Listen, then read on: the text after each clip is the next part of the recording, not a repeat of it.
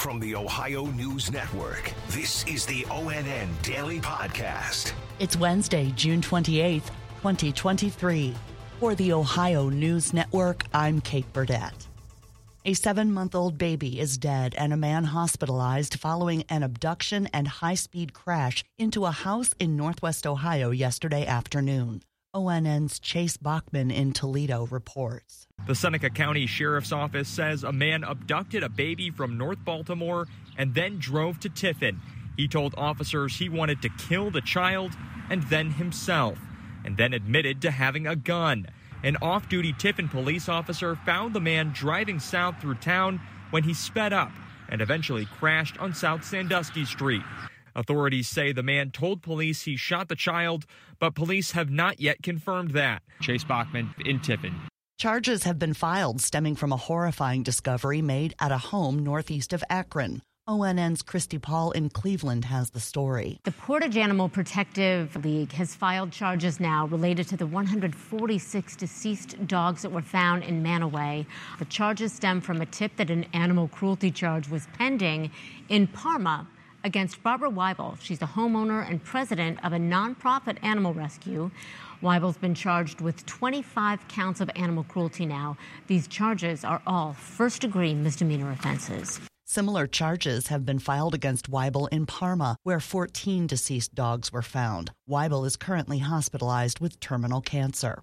The Ohio Department of Health once again encouraging Ohioans to be aware of possible health effects as smoke from Canadian wildfires is causing poor air quality in the state. Experts say keeping windows closed and staying inside and hydrated are some precautions that people, especially the elderly and those with pre-existing health conditions, can take. Dr. Lauren Wold with the Ohio State University Wexner Medical Center in Columbus says you should also pay attention to what your body is telling you. If you notice that you are slightly short of breath or potentially have a slight headache, that's your body is telling you that you're breathing something in you shouldn't. So wear a mask and limit your exposure, so limit your time outdoors. An air quality index above 150 is unhealthy for everyone, not just sensitive groups. At 5 a.m. today, the reading in Cleveland was 245, and Dayton's was 225. Chardon, east of Cleveland, had the highest reading in the state this morning at 302.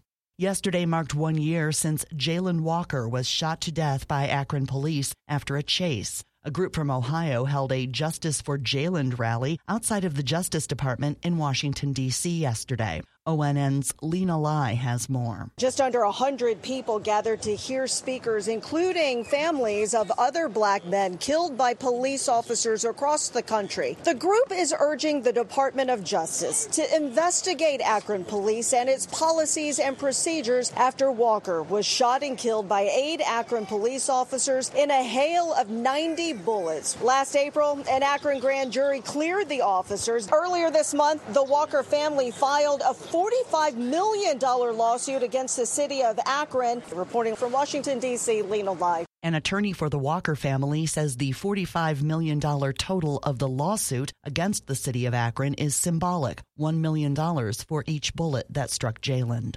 Tomorrow, we'll learn how long the former Ohio House Speaker will spend in prison. Here's ONN's Yolanda Harris. Larry Householder faces up to 20 years for his role in a massive corruption case. He is expected to be sentenced on Thursday. Then on Friday, former state Republican Party chair Matt Borges is scheduled for sentencing. I'm Yolanda Harris.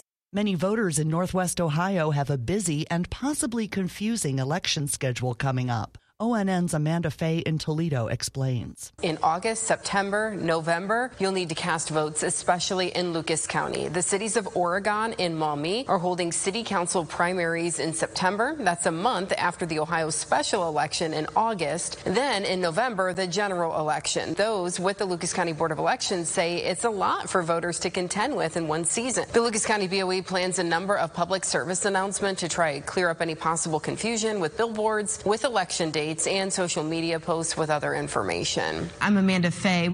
For the first time in 19 years, a black bear has been spotted in Franklin County, seen on a Ring camera in a residential neighborhood near the Three Creeks Metro Park, just southeast of downtown Columbus. ONN's Richard Solomon has more. Brian Plasters is the communications manager of the Division of Wildlife. He says they typically see young males venturing out searching for a mate. They're not exactly sure where the bear came from. And Plasters says it's not that bad. If you do see a bear, take it as a treat. Don't panic. It's going to be a rare sighting, and it's going to be a rare thing. They're going to let the bear move around on its own, but crews statewide are keeping a close eye in Franklin County. Richard Solomon. It's been a banner year for mayflies in some cities along Lake Erie. ONN's Emma Henderson says they look like mosquitoes but do not bite, yet they can still create hazards. At night, their attraction to streetlights has caught the attention of First Energy.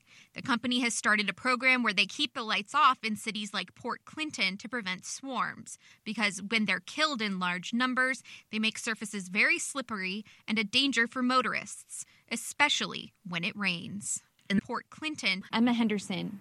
Cleveland Guardians manager Terry Francona is undergoing further medical testing after feeling ill before last night's game against the Royals in Kansas City. ONN's Dave James reports. The team said Francona was taken to the University of Kansas Health Systems to be evaluated out of an abundance of caution given his medical history. The 64-year-old missed much of the 2020 and 21 seasons due to a variety of physical issues. Bench coach DeMarlo Hale, who has filled in for Francona in the past, is managing the Guardians in Francona's absence.